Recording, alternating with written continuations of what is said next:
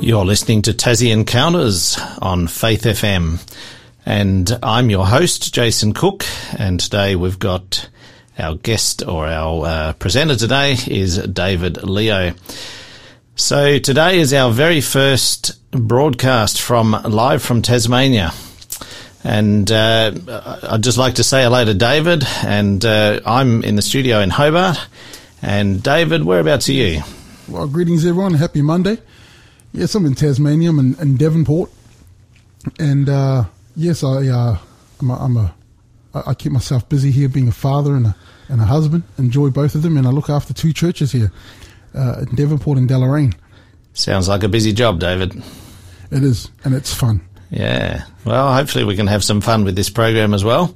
And I'm looking forward to spending some time with you.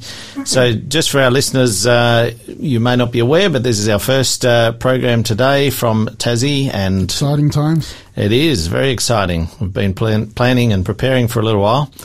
And we can also, or you can also catch us at 4:30 today as well. It'll be rebroadcast at 4:30. If you want to listen back again, or if you want to share with somebody else to catch us at 4:30, you can as well. So Tassie Encounters. Now, with David Leo, he's going to be running a series of topics titled Encounters with Jesus. So, David, just give us a bit of an overview of what you're going to be doing with this program or series of programs that you're going to be presenting, titled Encounters with Jesus. Encounters with Jesus. Thanks for asking the question. It's going to be based on people. When I read stories of Jesus having encounters, personal encounters with these different characters in the stories that we're told in the Bible, I always have this sense of, man, that's just like me, and I feel like I'm in a bad place or a sad place, as some of these characters are. And by the end of the story, you feel like you're on top of the world. You feel like you're the most special person. That you're the only person in the world that Jesus is saying, "Hey, I love you and I care for you." And I want to be able to share that type of thought and feeling with our listeners. So that's I'll be looking at different people in the Bible, and I hope that as they listen, they'll go, "Hey, that's like me." Yeah. Jesus did the same thing for me. Stories are powerful, aren't they? Where you can relate to them. You almost put yourself in that story, and you can feel the emotion when you listen to it and imagine the scenario. So I'm looking forward to doing this with you, David. Yeah, me too. And just for our listeners, you can contact us and you can interact with us via a mobile number that you can text to. That number is 0488 880 891. So you can text in at any time. If you send us a message to that number, we will get it. It's a dedicated number for our program, Tassie Encounters. And anytime you want to interact, you can do that, and we'll be monitoring that. And we'll get back to you if you ask a question as well. Later in the program, we're actually going to be offering something special, and you can use that number to text us in. And there'll be a code word that we give you later in the program. So, David, what's your program going to be about today? Today, I want to introduce the idea of who Jesus is and how amazing it is. So I'm starting at John 1, verses 1 to 3 to bring this idea out. Before I read that, do you mind if I say a prayer? Yeah, go for it, David. Let's say a prayer. Yeah. Father in heaven, we thank you so much for Jesus. And as our listeners tune in, I pray, Father, that you can give us this inspiration, that we could all learn something awesome about Jesus and what it means to us. Amen. Amen. So I'm going to read from what this Bible text says, and it says, in the beginning. That's an interesting place to start. John 1, verse 1 to 3. In the beginning. In the beginning was the Word. Yeah, sorry, go on, Jason.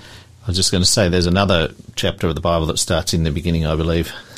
Oh, and yes, you're right. It's and the great thing about the Jesus stories is he's always making these references to the to things that happened in the past. Yeah. And you're right. It's the very first words in the Bible.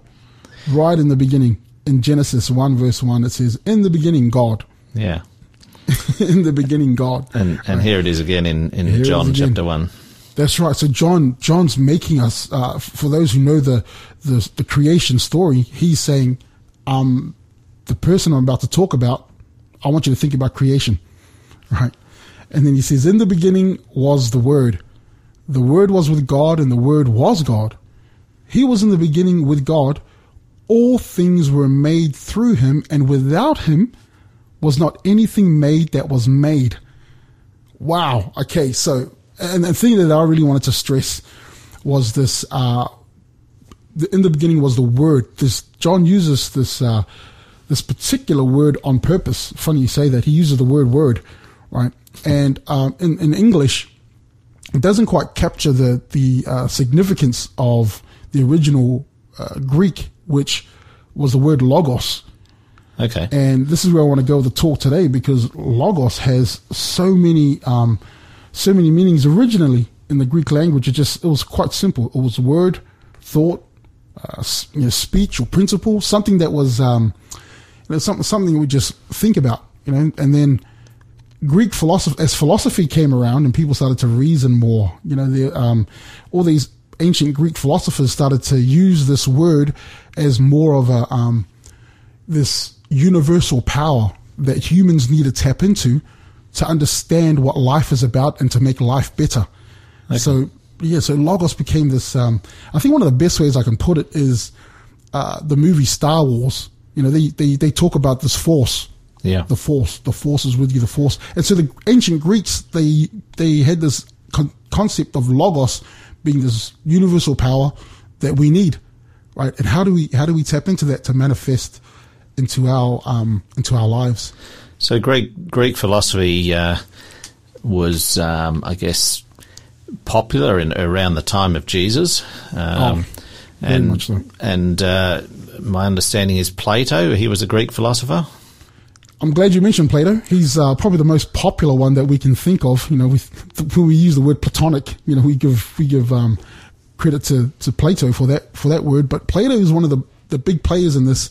And by the time that Plato came around, that logos concept, he had this idea that logos is so high and divine, and we have two parts in the world. You've got this unseen world, which is where logos is, and then you have this world that we can use all our senses. And he said this is the material world. And basically, if you could think of the word beauty, you can't fathom beauty. That's where logos is. You can't even think about beauty. But we see manifestations of beauty when we look at a flower. That's a manifestation of the logos that we can't see. And when it got to Jesus' time, there was all these type of religions and different factions of understanding of religion that Plato understanding got to a point where there was this teaching religion that everything that's high and holy belongs up there. We can never be like that, but we are all, anything that's material is dirty. It's not clean, so it became this, there was this idea that anything that was matter, doesn't matter. Yeah. and everything that is divine and holy, that is great. And you can imagine what type of teachings would come from religion. And there's a popular, it's a very various group, but there was a group called the Gnostics. And they came up with all sorts of ideas, ideas like, because our body is dirty, we can do anything we want, debauchery stuff, whatever they can do with it. But it's okay as long as our thoughts are clean and pure, we are still fine. We are morally okay. And then there was the other extreme that said we have to. Sorry, I was just going to say, I'm not sure how you can separate those two, because surely your thoughts are connected with what your body's doing. Anyway, I'll let you keep going. Yeah, well, just to touch on that, if you really do enjoy, really enjoy partying and whatever things they got up to, and they got up to some pretty, crazy stuff. If you really enjoy that in the flesh, that could be seen as a divine enjoyment. Oh, okay. Do you know what I mean? That to reach pleasure, to reach the climax of pleasure, you're actually entering logos and divinity. And then you had the absolute opposite side, where some said, we've got to discipline this body in order to reach logos. So to be moral, avoid all that stuff and all those things that the flesh wants to do. Avoid all that, discipline the body, and then we can be in a state of logos, and then anything in between. So there was all these type of teachings that were happening around the time of Jesus. So were these teachings mostly in the Greek area? Were they influencing the Jewish religions at the time, or were they? How were they distributed around? Was it I guess the Romans had their own beliefs as well? Man, that's a great question. Absolutely, it influenced the Jews. I mean, they lived in that culture at the time. And there's another philosopher named Philo who was a Jew, and he actually introduced this concept to theology. He introduced this idea to so Christians have huge influence from way back then. Wow. In fact, the whole society, the way our education system is and everything, we can trace that back to Plato. So there's a really, even in that time, if there was influence there, the influence is still there today. Okay.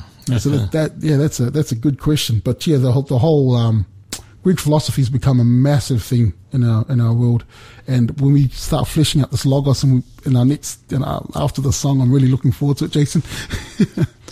Good. Well, let's take a break. And our first song is Ancient of Days.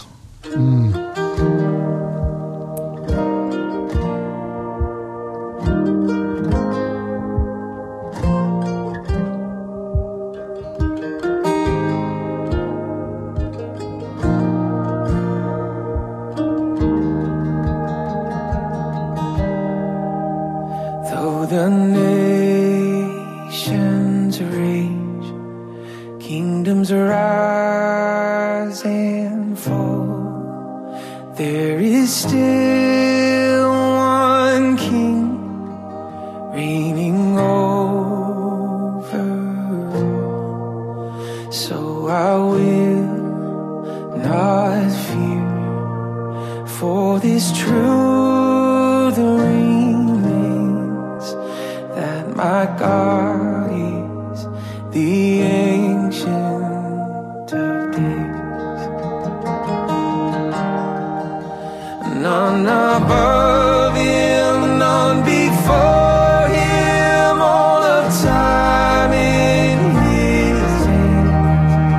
For his throne it shall remain and ever stand. And all the power, all the glory, I will trust in his name. For my God is the Ancient of Days. Though the dread of night overwhelms my soul, he is here with me, and I am not alone. Oh,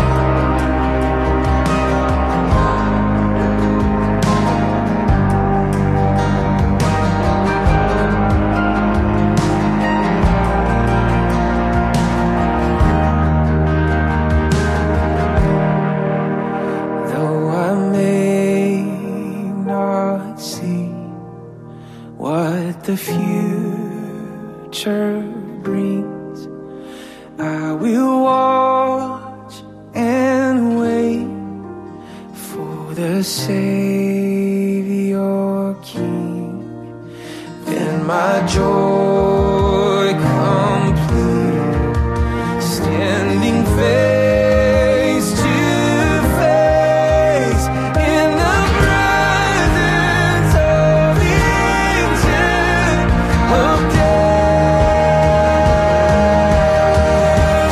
None above him, none before him, all the time in his hands.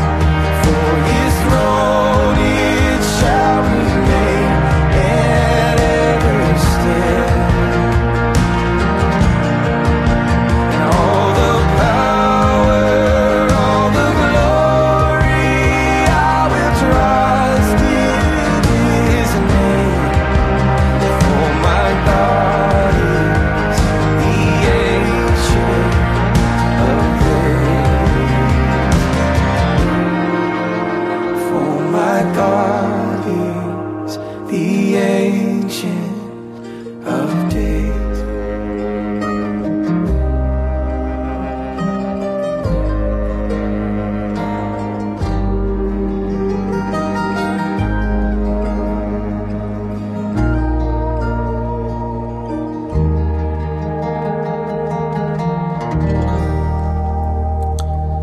You're listening to Tassie Encounters on Faith FM. And today we're speaking with David Leo.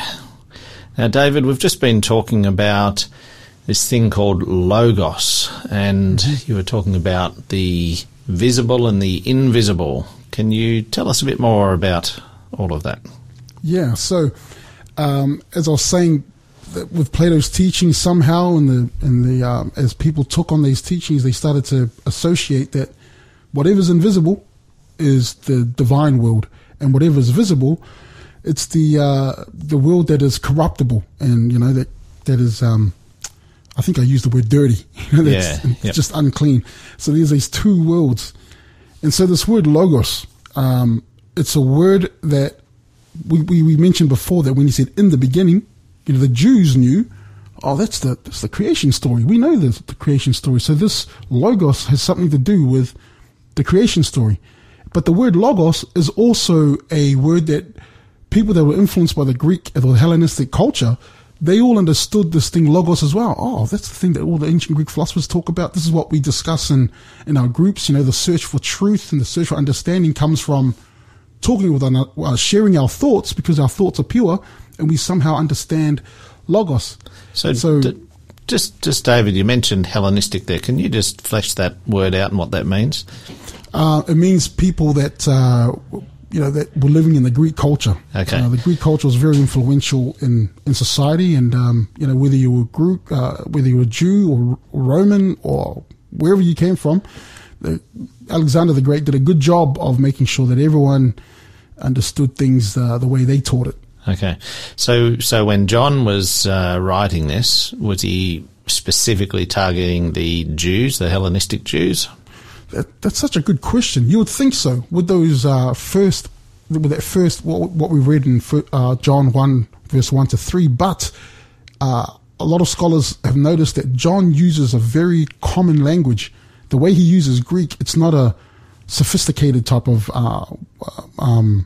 grammar. When I went to college, my first year of college, I remember they said, read these books and read these journal articles.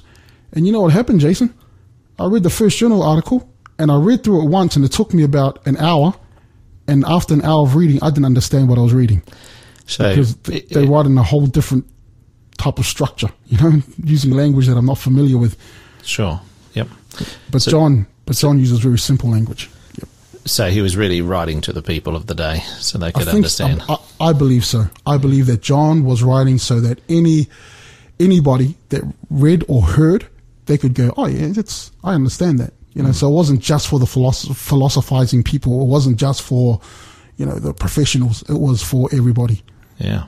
Yeah, he really had a message that he was trying to get through. And this message, when you read John 1 verse 14, this is where the rubber meets the road, Jason. This is where it really gets, it blows me away just reading it again today. The Bible says, in verse 14, this concept of the divine, the holy, that no one else could touch. John uses this language and he says, and the Word became flesh.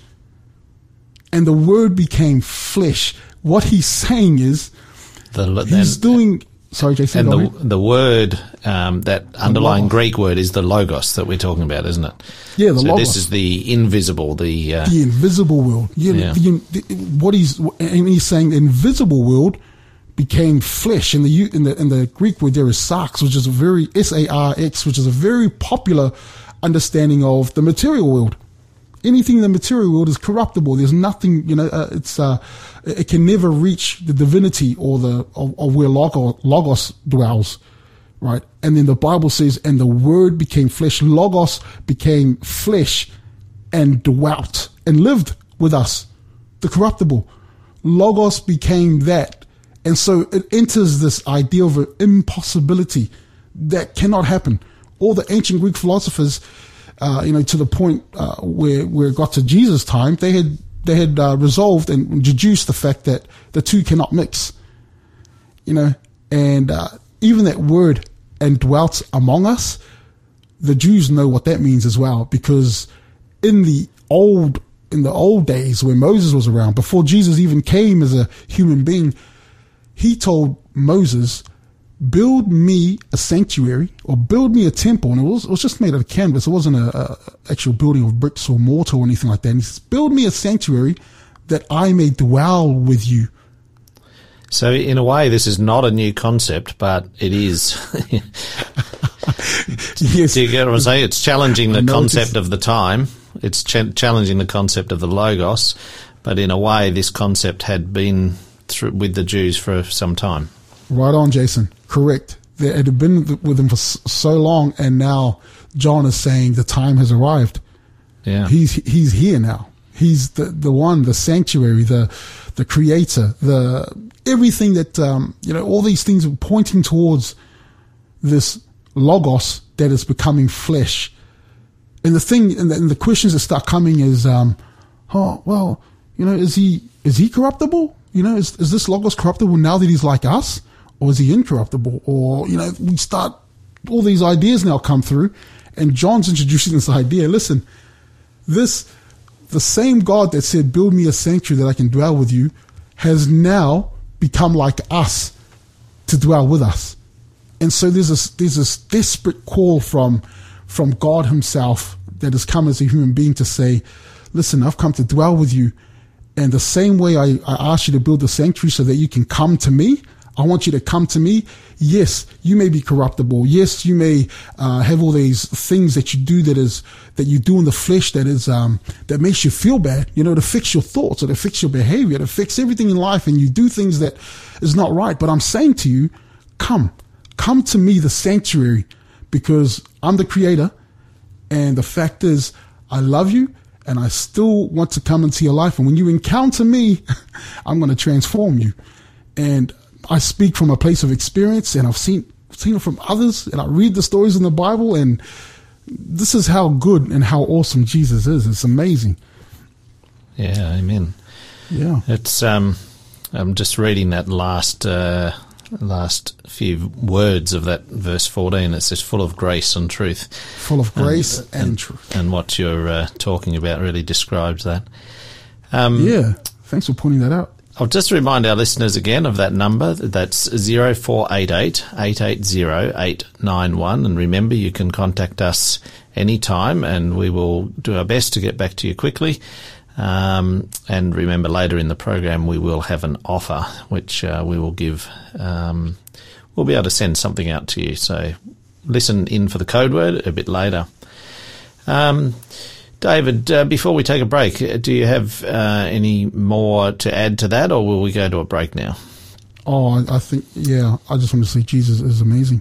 Yeah, amen, amen. Oh, and this next song, Noema Moore, I talked about college, and I knew Noema more from my college days. Yeah. Now, when you're referring to college, just tell us what that is, because some people may understand college to mean, secondary school, grade 11, 12. Yes. Yeah, thanks, so what does college mean to you? Well, 4 years ago, I graduated from a place called Avondale College, and I went there to study to become a pastor. Right. And so, it's been 4 years, 4 years at college, Avondale College to so that was theological training. Theological training, yes. Yeah. Yep. Awesome. So you were talking about Noema. Yeah. And you got to know Noema? Oh, yes. I'm her brother. I studied with her brother. Right. And awesome. we got to know each other. Yeah, we know each other really, really well. And Noema is a very talented musician. She started this choir with these kids, and these kids have grown, and they're amazing singers. They're just her music is fantastic. Praise the Lord, it's a real gift. Well, we're going to have a listen to one of her songs now, and it's titled "What the World Needs."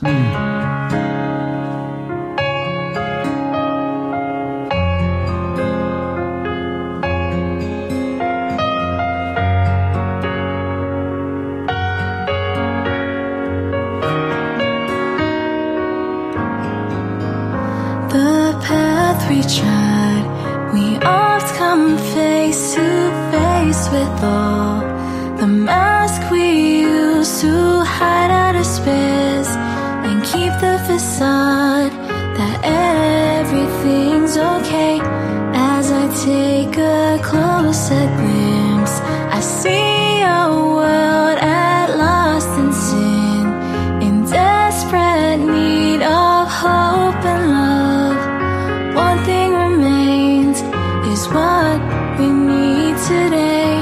What the world needs now is Jesus, hope to all. Peace He brings, it only takes a plea from our hearts to be held in His embrace. If only we turn back and offer out all to the Lord. Watch as all the suffering will end, the pain will cease, and healing abounds in His loving arms. The cries I hear, the brokenness of faith and love, the pain I see can only dissolve with the touch of the Lord. If we heartfully let go, He wants to bring us peace and healing to us, but we must take a step towards Him for Him to cleanse us with His grace and righteous blood. What the world needs now is Jesus, hope to all. Peace He brings, it only takes a plea from our hearts to be held in His embrace. If only we turn back and offer our all to the Lord. Watch as all the suffering will end, the pain will cease, and healing abounds in His loving arms. Come to Him, all who are weary, rest you will find in Him. Set aside all traces of pride, choose Him today. Hope comes in the morning.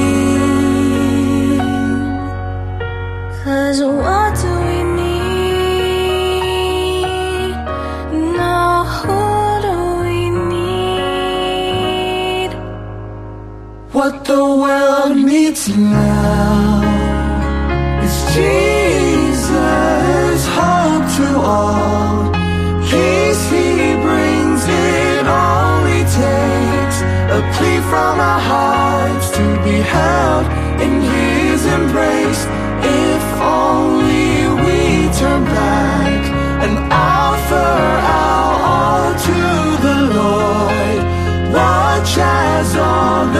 suffering will end, the pain will cease, and healing abounds in His loving arms. And healing abounds in His loving arms. Ooh.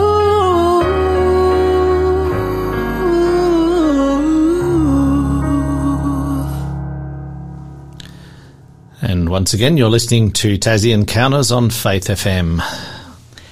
So, David, we've been talking about how the Word became flesh. Well, that was the text, or the logos, and the what was the other word that is you referred to it as the dirty, flesh, sort of were becoming merged together here, and we've got more to say about this. So let's continue the discussion.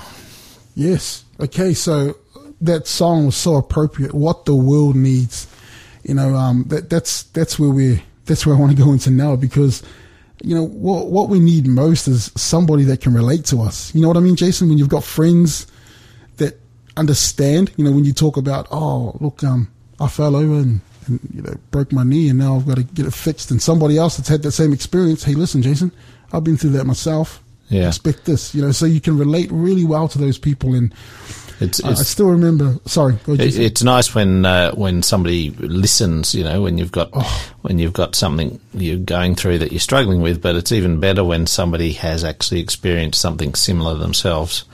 You sort of know that they get where you're coming from. They get you. Yeah, they get you. And what's even more, when you feel really special is when they don't just listen, but they do something to help you with that situation. That's going to another level in the relationship. And I remember when I had my first child, and he was born, and they said, that we'd been told that the first feed on mum is the most important feed. And so when he was born, the nurse tried to do this immediately, try to get my son to get his first feed, and we're having issues. It was he just wouldn't lock on and wouldn't get his feed, and they were trying all sorts of things she was trying different ways to make it happen, to the point she got frustrated and it was being quite rough. And my wife, she was tired, she was exhausted, and she could hardly let out a word. And I just saw this contrast of this nurse being frustrated and handling my baby quite rough as well. And I think I got a bit upset. And I said, I was upset. I said, hey, listen, I just want to ask you a quick question. Are you a mother? And she turned around, she says, no. I said, well, can you get a nurse that is a mum, please? Yeah. And so she left, and a nurse came back, and sure enough, she was gentle. She spoke in these gentle terms. She stroked my wife's hair, like just comforting her. And I thought, wow, what a difference. What a difference it is when, somebody else that's been through that can handle their situation. And I mention this because, as Noema said in her song, what the world needs.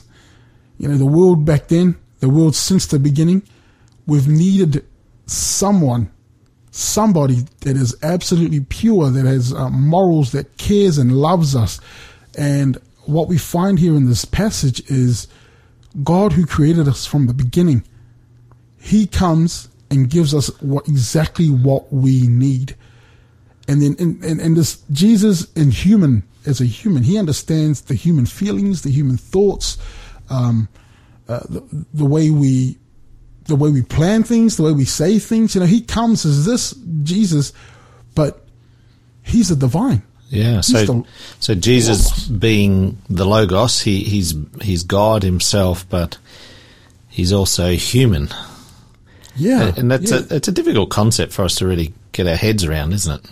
Exactly. When it says grace and truth, that this Logos that is pure, what business do we have being around someone that's that pure? Yeah.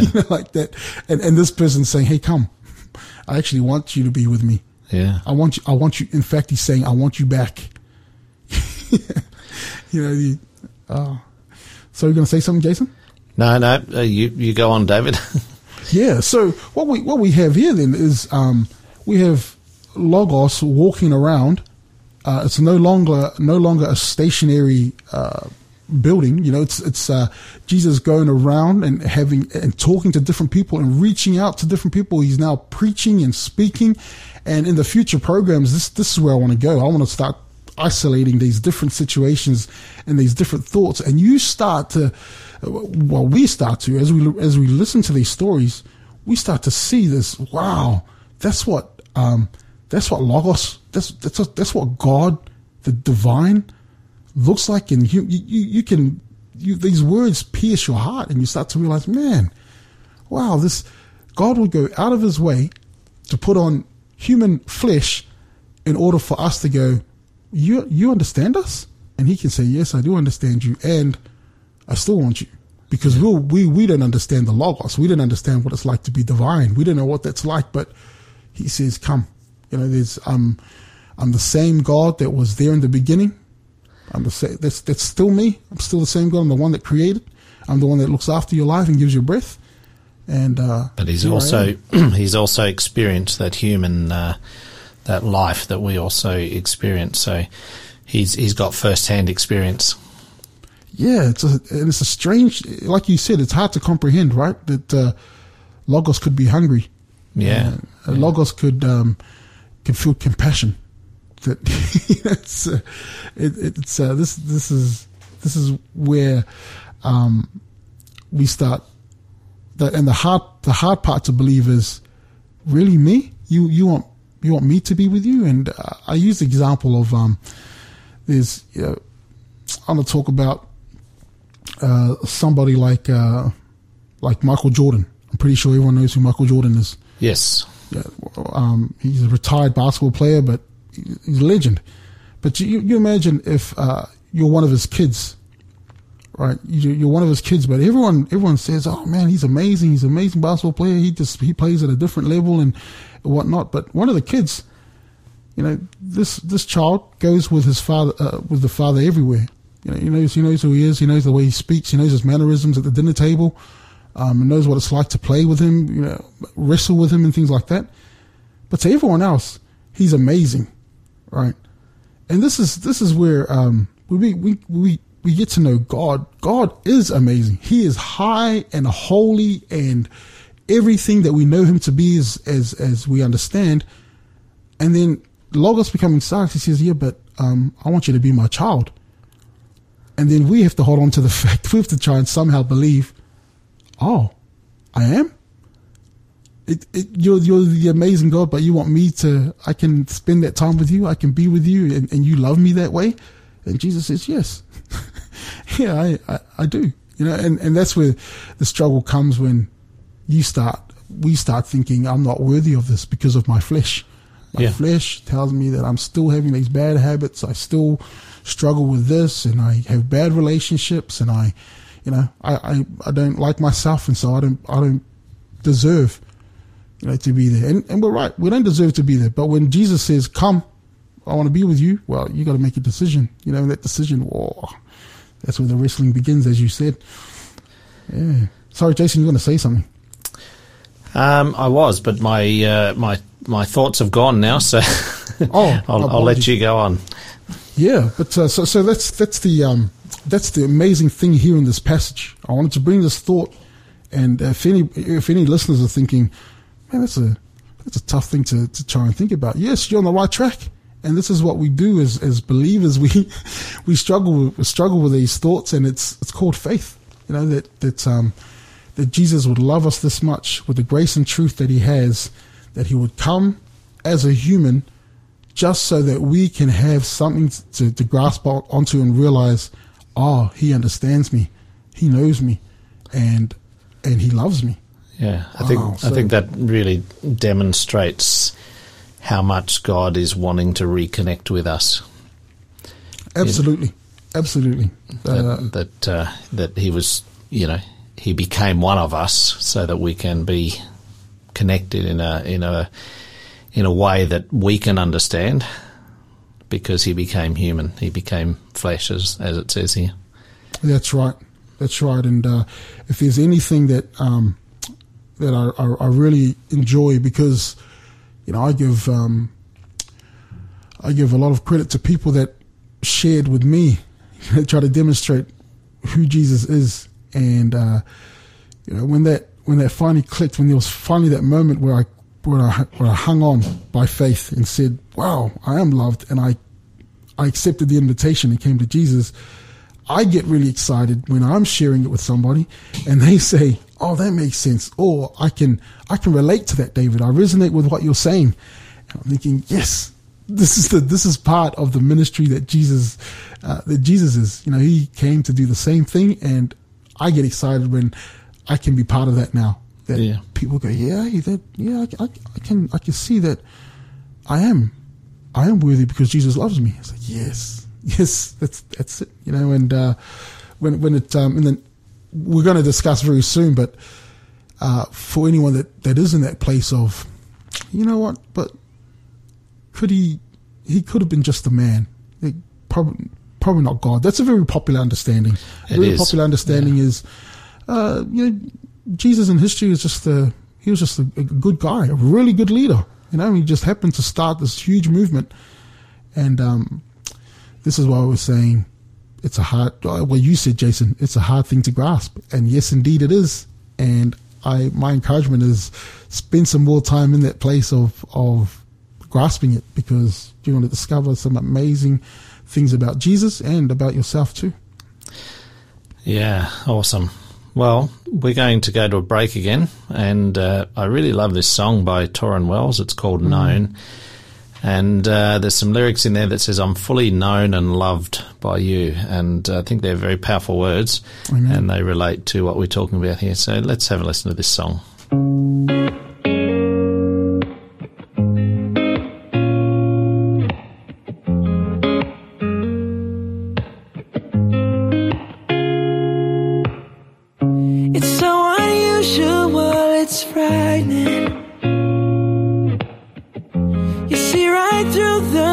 Inside me, and you call me out to pull me in. You tell me I can start again, and I don't need to keep on hiding. I'm fully known and loved by you.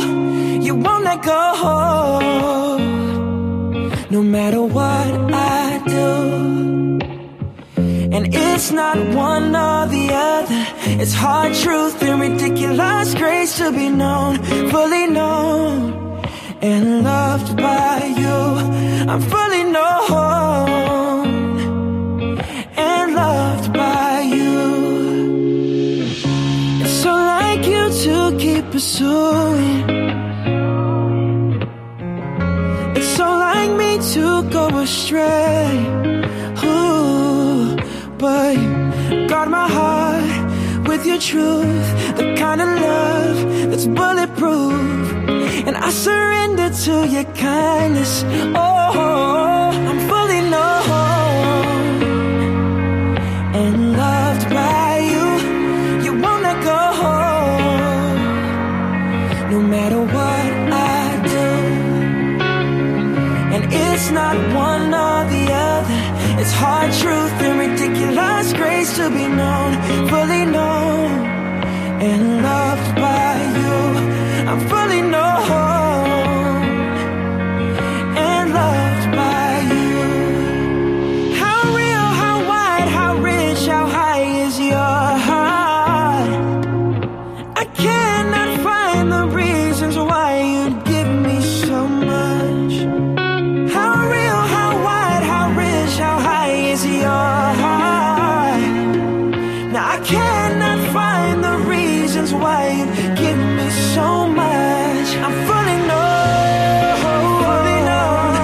and loved by you.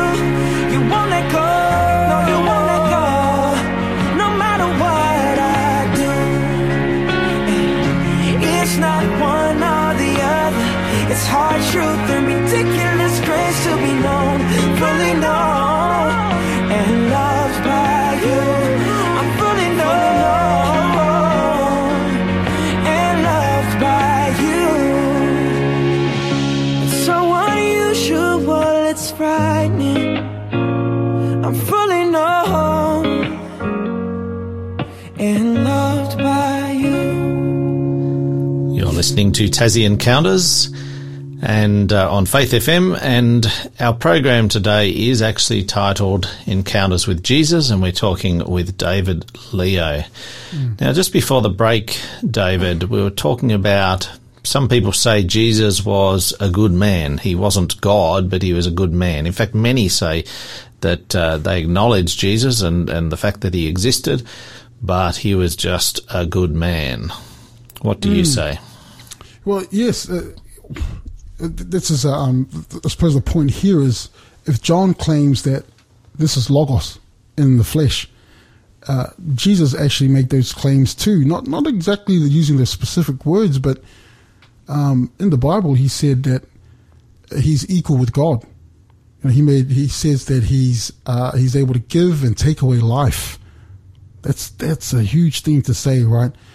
And he says that he's the Messiah. He says he has the power to forgive sin. Who can forgive? We're talking about forgiving sins with all those things that we do, that we think wrong and we do wrong, and we feel we're wrong. We feel guilty for something that we don't even know what we're guilty about. Jesus says, "Hey, I can help you with that. I actually have the power to forgive your sin."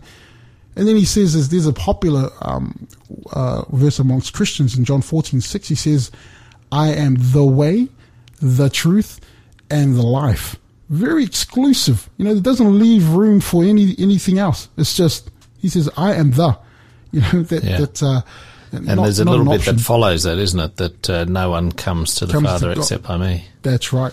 And that's another claim he makes. He literally says in that same chapter in John 14, he says, "I'm the revelation of God. I am God in the flesh." Yeah. And so we're left with, if he's making those claims, then there's some pretty bold claims. But it's bold claim. I mean, if you want to bring it closer to home, if somebody just walked into your house one day, knocked on your door, and said to you, "Hey, listen, I am the new prime minister of the country, yep, and I've come to make you immune from all the policies. You don't have to follow them. You can just do whatever you want." That's you look at this guy and you'd have to make some deductions, wouldn't you? You would.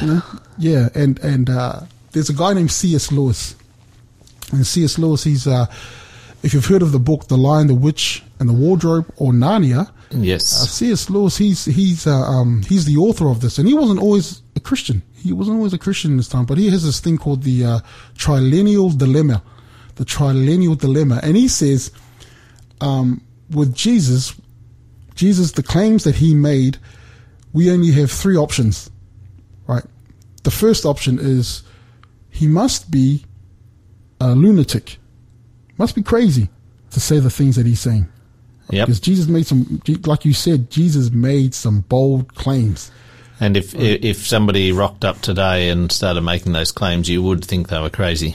Absolutely. You'd that's right. And our ancient Greek philosophers, if they taught us one thing, they'll say, "Oh, I've got to find some evidence. I've got to reason. I've got to work out, whether this is true or not." So the first thing, I suppose, if we want to blow it off, is that, nah, this person's crazy. And I don't know about you, Jason, but I've met some crazy people in my life. I've walked on the street where somebody's come up to me and said, "Hey, remember me? I was your friend from blah, blah, blah, and I don't know this person from Bar of Soap." Yeah. And then they say, "Yeah, you got spare $20 there that I could..." There's this is agenda, but I've met some crazy people that don't seem to to make sense. To make sense, yeah. I remember in Hobart when we were doing some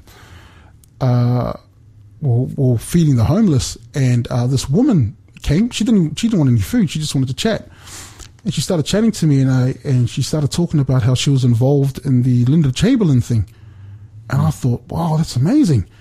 And then she jumped into being involved with ASIO and some of the investigations they were doing, and then it went further and further till she was involved in global espionage. And then finally my brain went, I don't think she's telling the truth. And you can imagine that people would have been thinking some of these things about Jesus as he made more and more claims. That's right. Right. And so the first option is he's either crazy or a lunatic.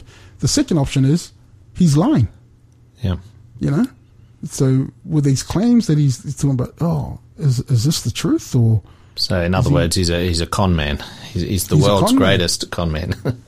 That's right.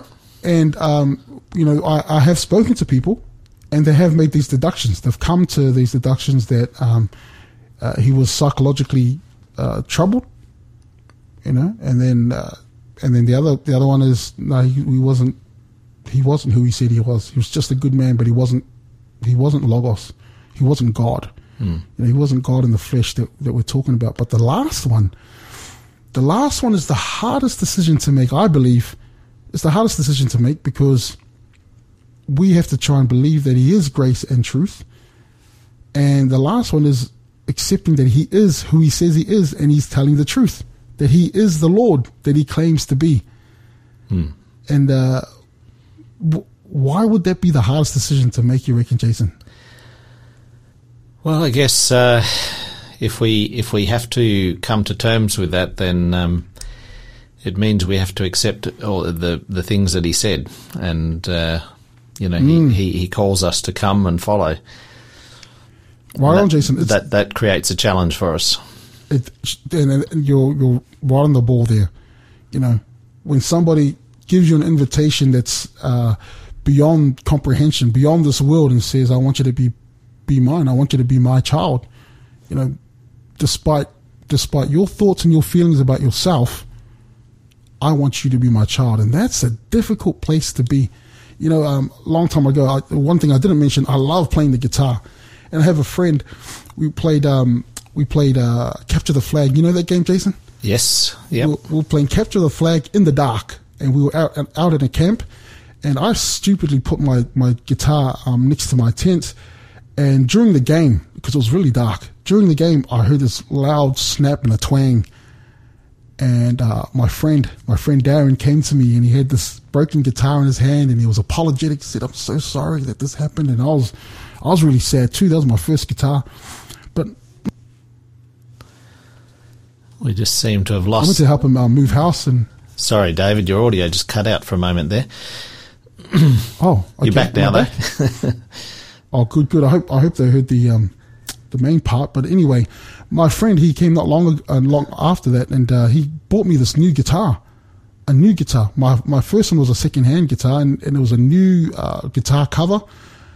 And my first reaction was, no, I can't take this. This is too special. You must have spent a lot of money on this. He said, "Don't worry about the money. Don't worry about any of that. I want you to keep this guitar, but you got to promise me that you're going to use it to do ministry." I thought, man, and that was such a beautiful guitar, Yeah. And I did. I kept the promise, and but that feeling, that thought of, I don't deserve this. You did that for me. You really, and it takes a lot to actually accept it. That moment of, okay, this is mine now. When Jesus says that to every single one of us, I am God in the flesh.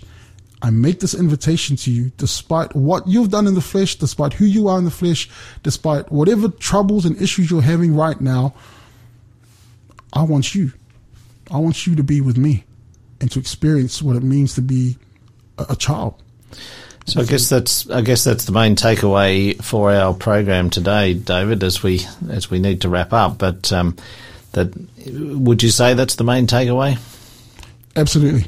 Yeah. That have faith that Logos came in the flesh, and he's in grace and truth, and he reaches out to you today and says, "What about you? Yeah. Who do you say I am? Do you believe that I'm Logos in flesh?" If you accept that, then accept the claims and accept the fact that you are loved right now. This time that we're living in right now, Jesus speaking to you into your heart. and accept that invitation that he's offering to us.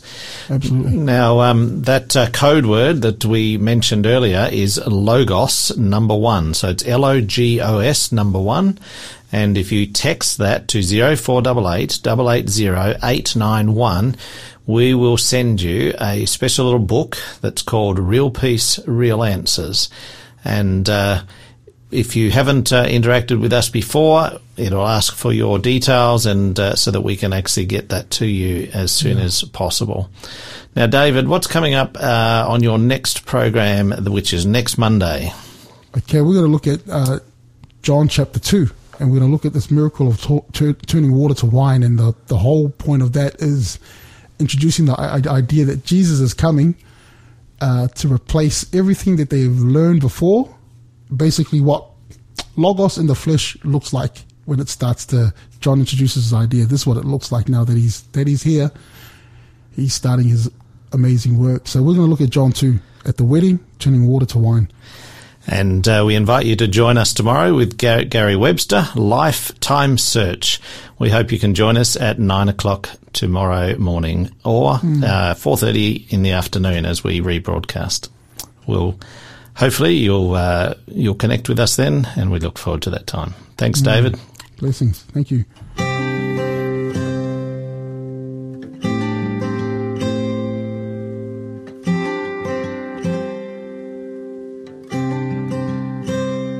In the morning, when I rise, in the morning, when I rise, in the morning, when I rise, give me Jesus,